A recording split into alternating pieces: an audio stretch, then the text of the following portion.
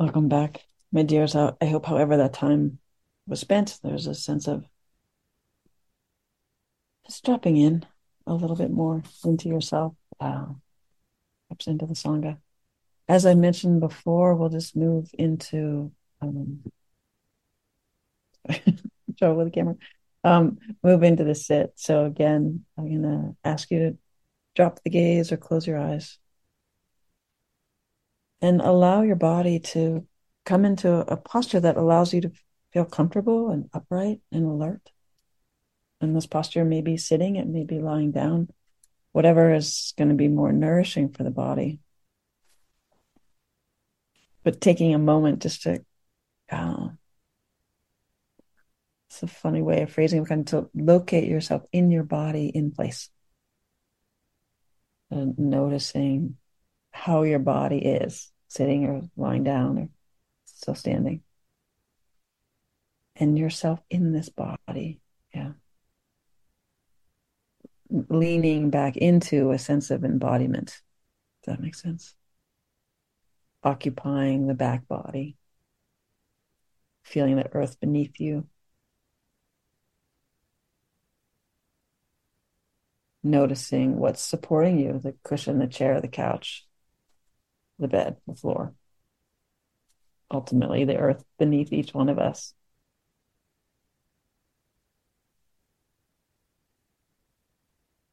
And again, this word keeps coming through for me as sort of locating ourselves within this fathom long form, which the Buddha said holds all the teachings.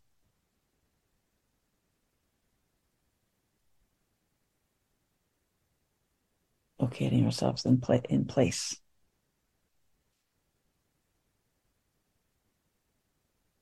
And for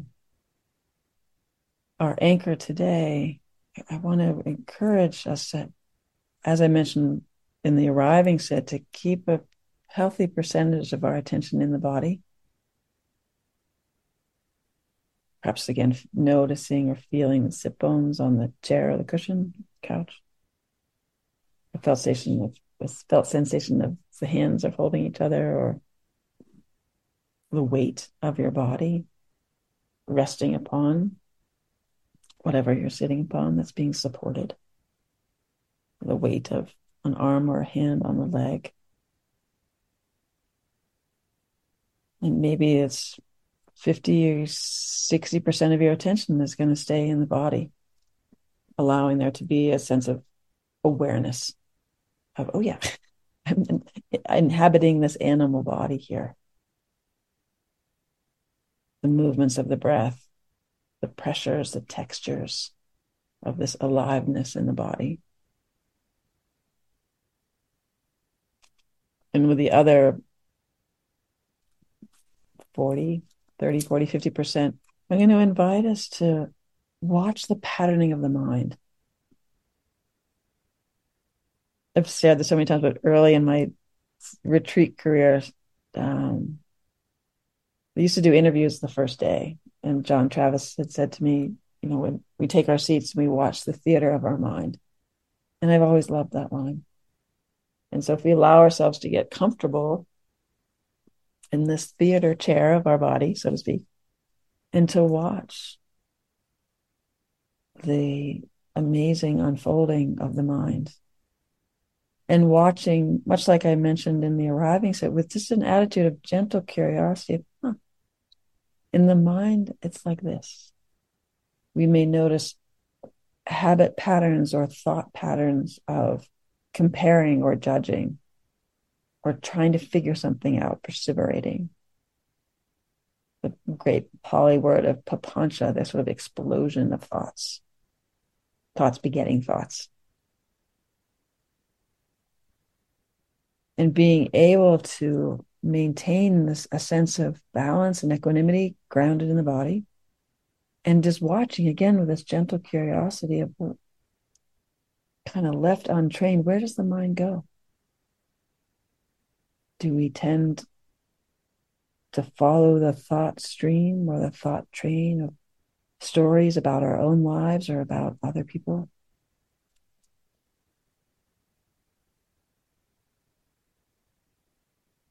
So I'm inviting there to be a wonderfully sweet curiosity. Oh, this is what happens in the mind when I just allow myself to sit back, relax, almost enjoy the show of, oh, it's here and then it's there. And then it goes here.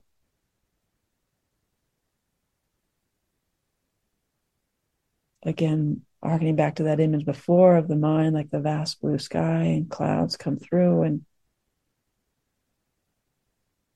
there's a lifespan, right? The thoughts come in, they stay and they pass.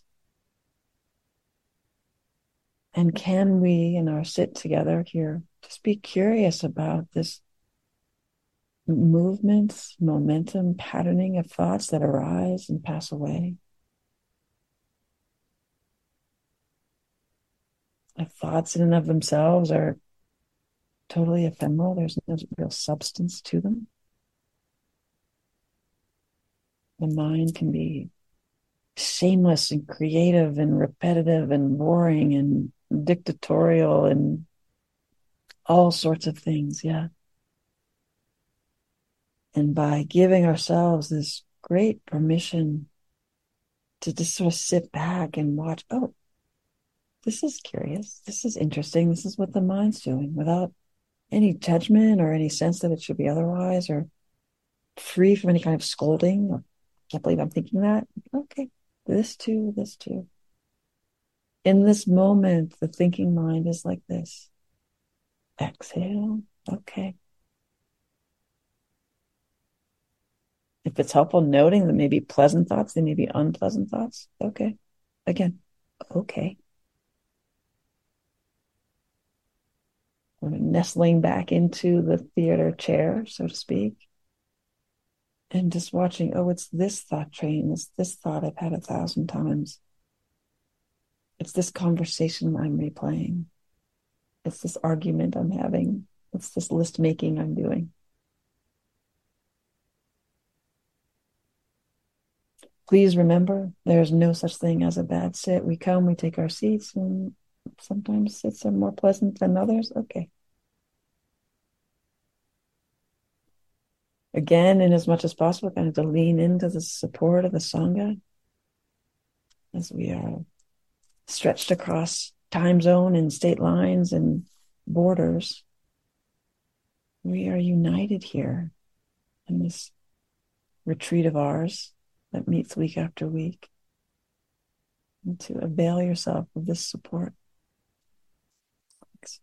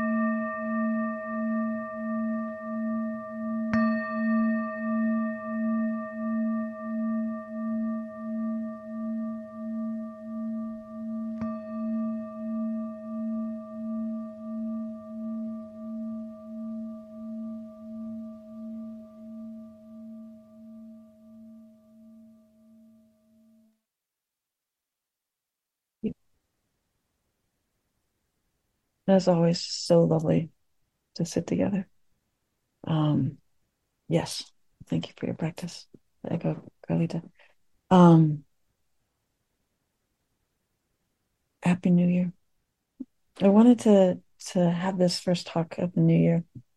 Um, Focus not so much on resolutions and plans and aspirations for 2024 or naming what we want to leave behind in 23, but it's more born out of a conversation that I was watching at a conference on a video with a woman who wrote the book Infidels, um, whose name is Ayan Hirsi Ali. And she was speaking, but she grew up in Somalia, I believe. And I'll take myself off focus. And the what was salient to me and what I wanted to expand upon today was her talking about how we locate ourselves through stories, and that she grew up kind of under the brotherhood of the Muslim belief, which is very strict, and sort of her worldview shaped by these stories told through this particular religious view, religious lens, and at some point having such a so not resonating, and that she chose sort of a different story of a different lineage, a different heritage, a different worldview. And this notion of stories and how, again, we can locate ourselves through our like the literal ancestry, our literal lineage of our ancestors. And in this conference, there's some also discussion about our disconnect from sort of, if there ever really was a time, or if this is all just romanticized, of sort of sitting around the table with our grandparents hearing stories of their lives. And my parents were older when they had me, and I never knew any of my grandparents. And the sense of the cost, really, in some ways, that we bear and when we are disconnected from our sort of immediate ancestral lineage. And John Lockley, who wrote the book The Way of the Leopard, who I did some work with him about it. He's a white African who studied with the Zulu and Xhosa tribes to become a healer in their traditions.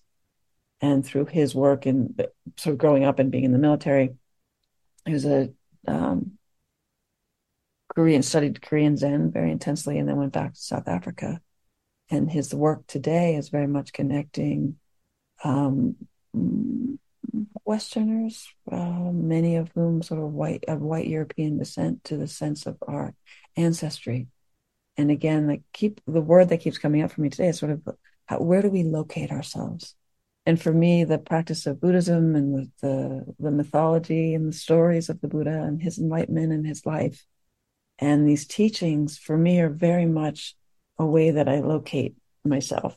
And this sort of was curious to me when it came. So the surgery I had was, I don't know anyone who's had surgery. I was sort of expecting this sort of long countdown to when the anesthesia wears off, but it took like a second. I was going to be saying metta to all the people that were doing work for me, and within like a moment, I was awake in the recovery room. But what I woke up to was the Metta Sutta. And I don't say this in any way of bragging or anything in particular, but just the awareness of, oh, that's a way that I locate myself. And that these teachings are so, for me, practical and helpful as a way of understanding both myself, how do I want to move? How can I move in a way that's most in alignment with what I value? And as we've spoken week after week about the teachings of the heart and the Brahma Viharas of loving kindness and compassion and joy and equanimity, and the 12 perfections of the heart that we were together reviewed and explored in this fall, of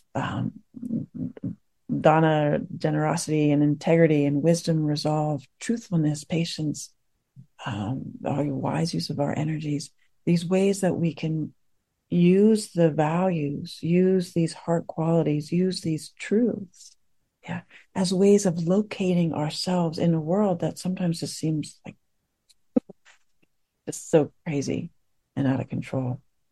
And that there's a way in which, as we come together week after week, even those of you who are here for the first time, we are practicing embodying these stories, these truths.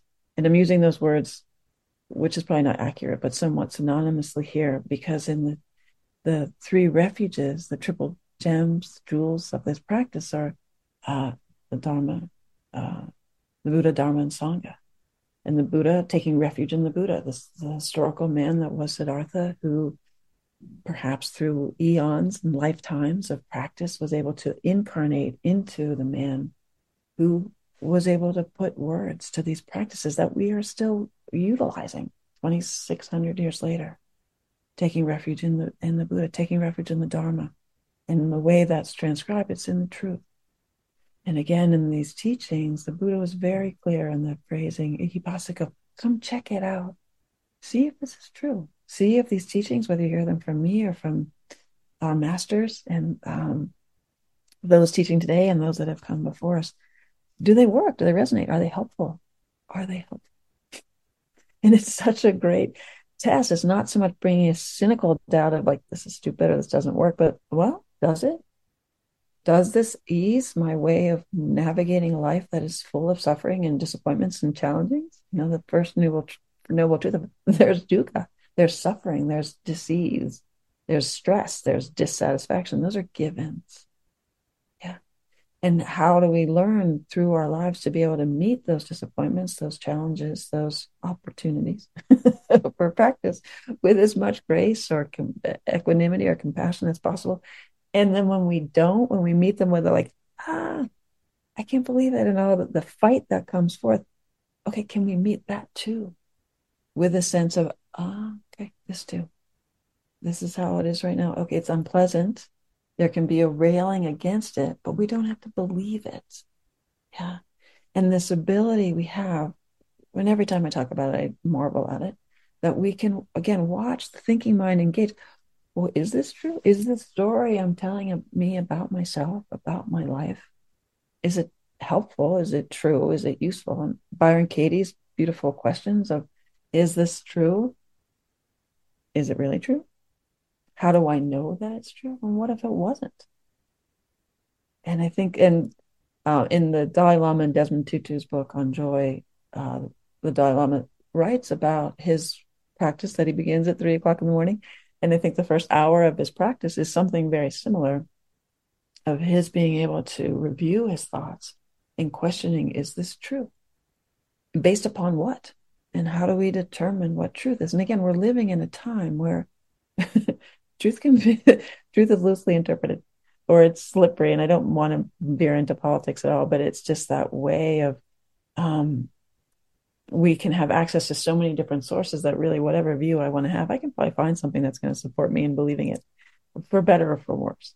And I think the way that both we're looking at a global view of how we move in the world, the views we have of the world at large, and I would argue more particularly our own views, the views we have of ourselves, whether we're still carrying less than helpful views from childhood. The art teacher told us we couldn't draw, or the math teacher told us we were stupid, to name but a few. But sort of, at what point do we put that down? And the ways in which the stories we inherit from our families, both about ourselves and about our heritage, are worth examining kind of in the bright sunlight. Is this true? Is this accurate? Is it helpful? The other way, like, is it limiting in some way? Is it fear-based? And how do we figure that out, in the sense that we have within each of us this inner committee that has all kinds of voices and opinions and views, which are the worthy and trustworthy navigators or narrators of our lives? Well, then we run it through the body. Yeah. These different thought patterns that I was asking us to sit with or notice, when we link it to a felt sense, with practice, we can often land of like, oh yeah, this is fear. I can feel it because the heart rate increases, or my belly constricts, or I go like this, and being able to start drawing the lines between perhaps the different committee members and what they say about us, about our lives, and the felt sense, gives us these tools to start to understand for ourselves what's really true. True in the sense of the heart's deepest desire. I came across somewhat randomly, as we do, and playing around on the internet. This singer-songwriter who I had not heard of, her name was Carrie Newcomer, who I've since listened to, and music is lovely. She was giving a commencement speech, and I want to read a little bit of it. Excuse me. I'm so awkward with one hand, so bear with me. But this is just a little bit from her speech. It says, being true is not a destination you arrive at and stop. Being true is an unfolding process. You keep checking in with your heart to see if your inner life is in harmony with your outer circumstances. Yeah. So that kind of continual turning back to the wisdom of the heart and the wisdom of the body, I would add here too. That the great line of Bessel van der Kolk's book, The Body Doesn't Lie. Yeah. So how do we learn to attune to listen, to pay attention to the signals of the body that can say, hey, no, yes, we're on track, or no. Let me continue this. You also have a true heart and true guide. Breathe deep and take time to listen. Your true heart can be trusted. Keep asking, how can I bring more of who I am and what I love into my daily life?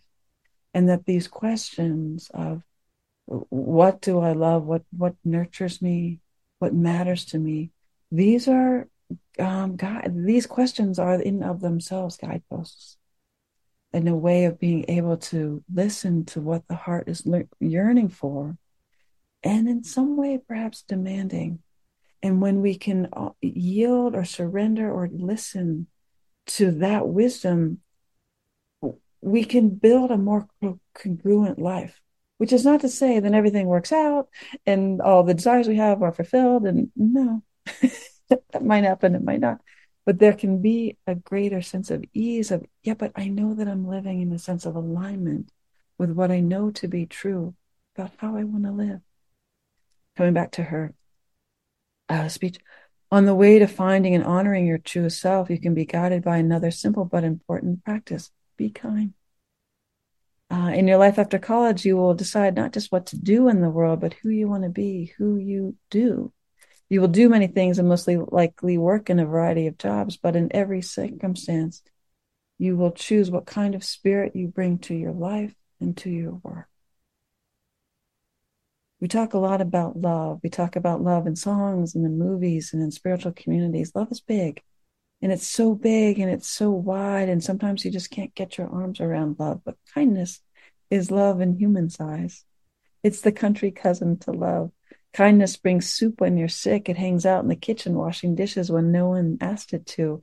It opens the door when your hands are full and stops everything to listen to your story. It's not flashy or fancy or likely to make it to the front page. It's a small practice. It's so humble.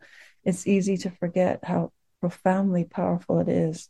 Kindness lightens and softens our days. It reframes the world and expresses love on a human scale. I would also add, in some ways, it's sort of love into action. Yeah, these small acts of kindness. And I think for those of us, like when we're sick or having surgery, there's just such at least my experience, there's just an astonishing abundance of kindness from the person who drove me to the ER and all the folks at the ER and then at the surgery clinic. It was just astonishing.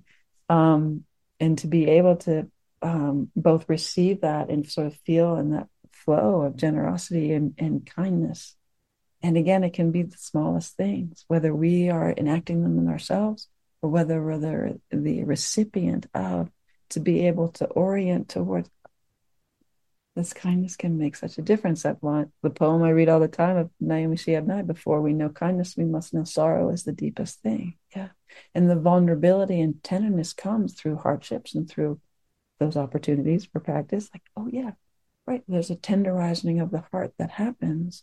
And as we deepen into our practice and cultivate the wisdom, the balance between wisdom and compassion, which are said to be the two shores with which the river of our life flows, there can be a deepening into, an orienting towards kindness and the inherent and immutable truth that's there. Yeah. There's a poem from Ellen Bass. Bad things are going to happen. Bad things are going to happen. Your tomatoes will grow a fungus and your cat will get run over. Someone will leave the bag with the ice cream melting in the car and throw your blue cashmere sweater in the dryer. Your husband will sleep with a girl your daughter's age, her breast spilling out of her blouse. Or your wife will remember she's a lesbian and leave you for the woman next door. The other cat, the one you never really liked, will contract a disease that requires you to pry open its feverish mouth every 4 hours. Your parents will die. No matter how many vitamins you take, how much Pilates, you will lose your keys, your hair, your money. If your daughter doesn't plug her heart into every live socket she passes, you'll come home to find your son has emptied the refrigerator, dragged it to the curb, and called the used appliance store for a pickup. Drug money. There's a Buddhist story of a woman chased by a tiger. When she comes to the cliff, she sees a sturdy vine and climbs her way down. But there's also a tiger below and two mice, one white, one black, scurrying out, and they begin to gnaw at the vine. At this point, she notices a wild strawberry growing from a crevice. She looks up, down at the mice, and then she eats the strawberry. So here's the view, the breeze, the pulse in your throat. Your wallet will be stolen. You'll get fat. You'll slip on bathroom tiles of a foreign hotel and crack your hip. You'll be lonely. Oh, taste how sweet and tart the red juice is, how the tiny seeds crunch between your teeth. Yeah. And I love this poem, right? And the way she pulls in that story that's so well known about the strawberry and the tiger. And okay, what do we do? Bad things happen. It's not because we've necessarily done anything wrong or there's someone to blame. It's like, yeah, we incarnated into this human realm that has a lot of things that are great and has a lot of things that aren't so great. How do we want to respond? And I think one of the beautiful pieces of these teachings is an invitation to we can respond with a truthfulness and the ferocity of the heart when we can step out from under all the chatter and the stories and the limiting beliefs and the default neural networks and all these ways that the mind can really limit us, keep us small, scare us. Not that there's not enough things to be scared out in the world, but kind of what we do, what, as Sylvia writes in her book, Happiness is an Inside Job, the sense of how do we cultivate from the inside a sense of our own truth of what we know to be true about ourselves. From Rumi, be empty of worrying. Think of who created thought. Why do you stay in prison when the door is so wide open? Move outside the tangle of fear thinking. Live in silence, flow down and down into always widening rings of being. But that takes some work. Yeah. There's a quote I'll paraphrase from D.H. Lawrence of a man is never happy doing what he truly loves, but to do so takes some diving. It takes some work. It takes sitting with a mind that is exhausting and annoying and often just beats us up or is just unpleasant. That great line from Annie Lamott of my mind is like a bad neighborhood. I try not to go there alone. Yeah. And this week after week, as we sit together, it's cultivating our capacity to, okay, I'm going to sit with this. Yeah. And Sadha, the Pali word for faith, is also translated as trusting in the capacity to meet what comes. So I love this. That's the idea of faith. Faith in our capacity to meet what comes, to be able to have the wise response, to be able to be responsive as opposed to reactive, knowing at times we are going to be reactive, and then how do we respond to that? So we build in, yeah, we're human, we're going to get stressed, we're going to get caught, we're going to get angry, we're going to move from the prefrontal cortex into the limbic system and be reactive. Yep, we all will do that. Okay, we build that in. So then how do we respond to that? And by leaning again into these teachings of, yes, there's suffering, unavoidable. There are causes for the suffering that tend to be around clinging, pushing away, wishing things were otherwise. There are ways to untangle ourselves from the tangle of fear thinking or anxiety thinking. And the Buddha lays out the eightfold path of, if we orient towards wise view, wise thought, wise speech, wise livelihood, wise concentration, wise mindfulness, wise actions. These are guidelines and pathways to living a life of truth. And again, I'm holding truth not as like factual knowledge in any way, but more, what do we know to be true about ourselves and how we want to show up. There's a William Kittredge, who's this Western writer out of Montana State, I think. Has a, I forget where this is from, but he writes, we live in stories, but we are in stories. We do things because of what is called character. And our character is formed by the stories we learn to live in. We continuously use stories to hold up the mirror to ourselves. And I both love this and it's like, yeah, and sometimes that's the problem. Because we don't often examine our stories to say, is it true? Again, following Byron Katie, is it true? Is it really true? How do I know it's true? What if it wasn't true?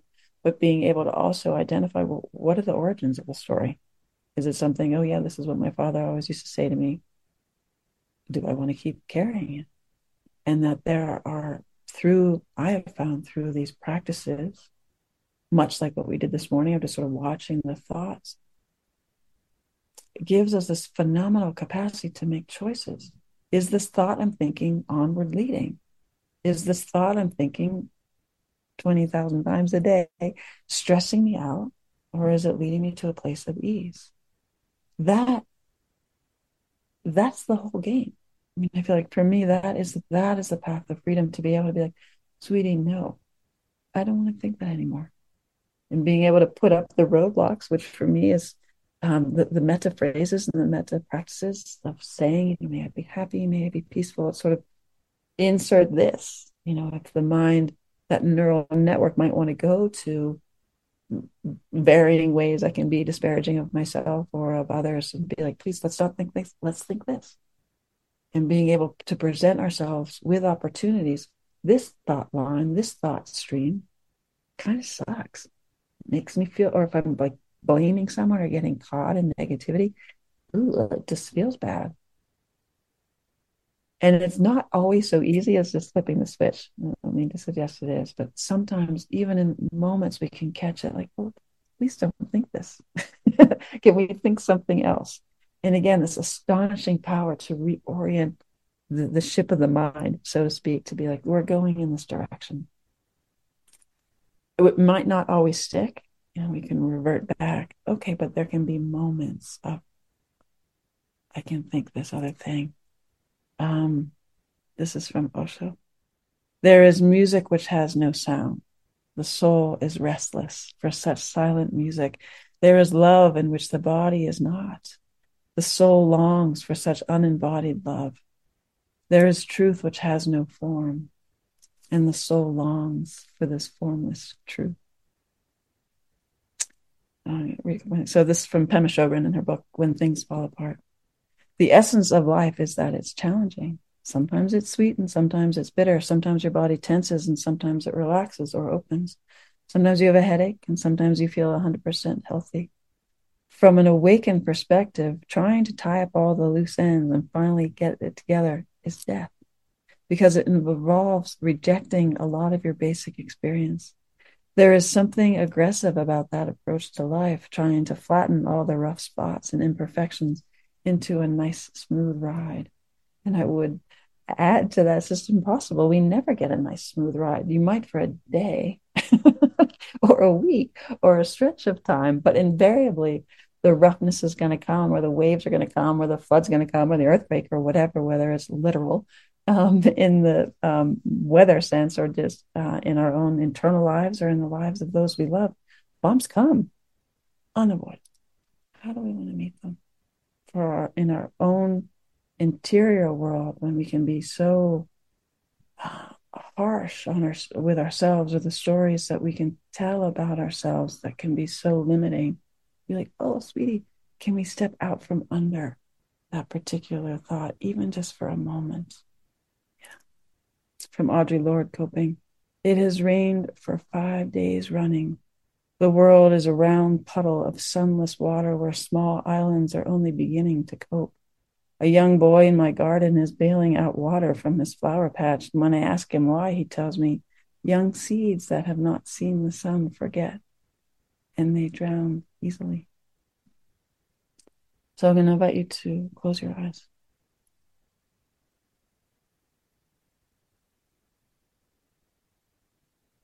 And just allow your attention to come back into yourself as a lot of words.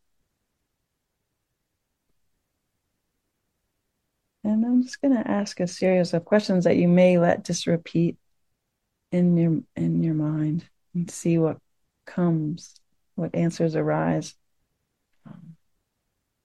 What do you love? What do you love? And just see what comes. This is casting a very wide net. Yeah. And almost imagining the answers that come are like wildflowers popping up in this beautiful mountain meadow. What do you love? What matters to you? And just noticing. Maybe this sort of same couple things come. Or there may be a whole range of diverse things. It may be from the most mundane smell of coffee in the morning, cinnamon stick, the faces of people we love, the sound of laughter.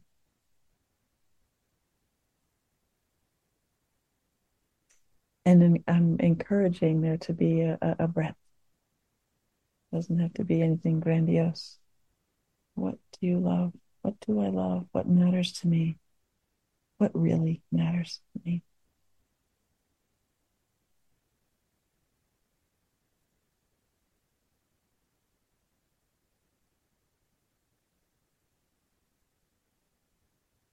Do I love?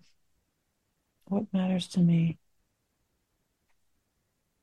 And if you were to perhaps string together the words or the images that came, what kind of narrative might this be? Or if you're more of a visual person, what would this mosaic look like? Is there a through line?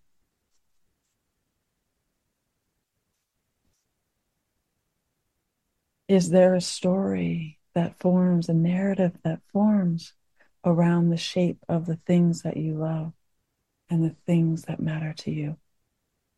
The way of being in the world, not necessarily objects.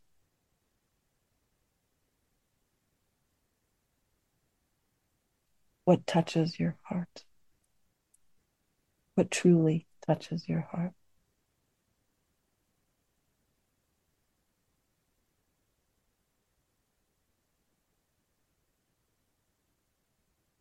How do you know when your heart is open?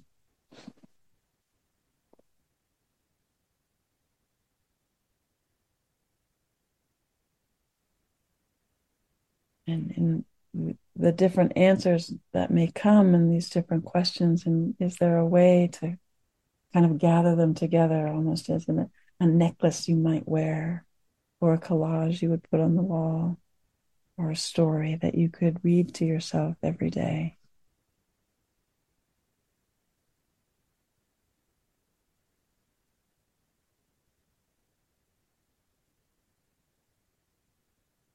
Is there a unifying thread?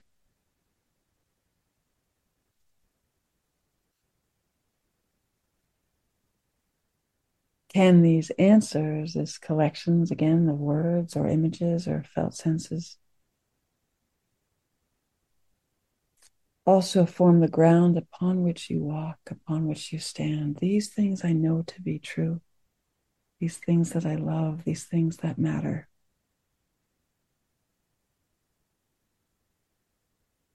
The heart qualities, the ways I want to show up in the world for myself and for others. Can these be the truths that guide us, that support us, and light our way through days that are dark and scary, days that are luminous and bright.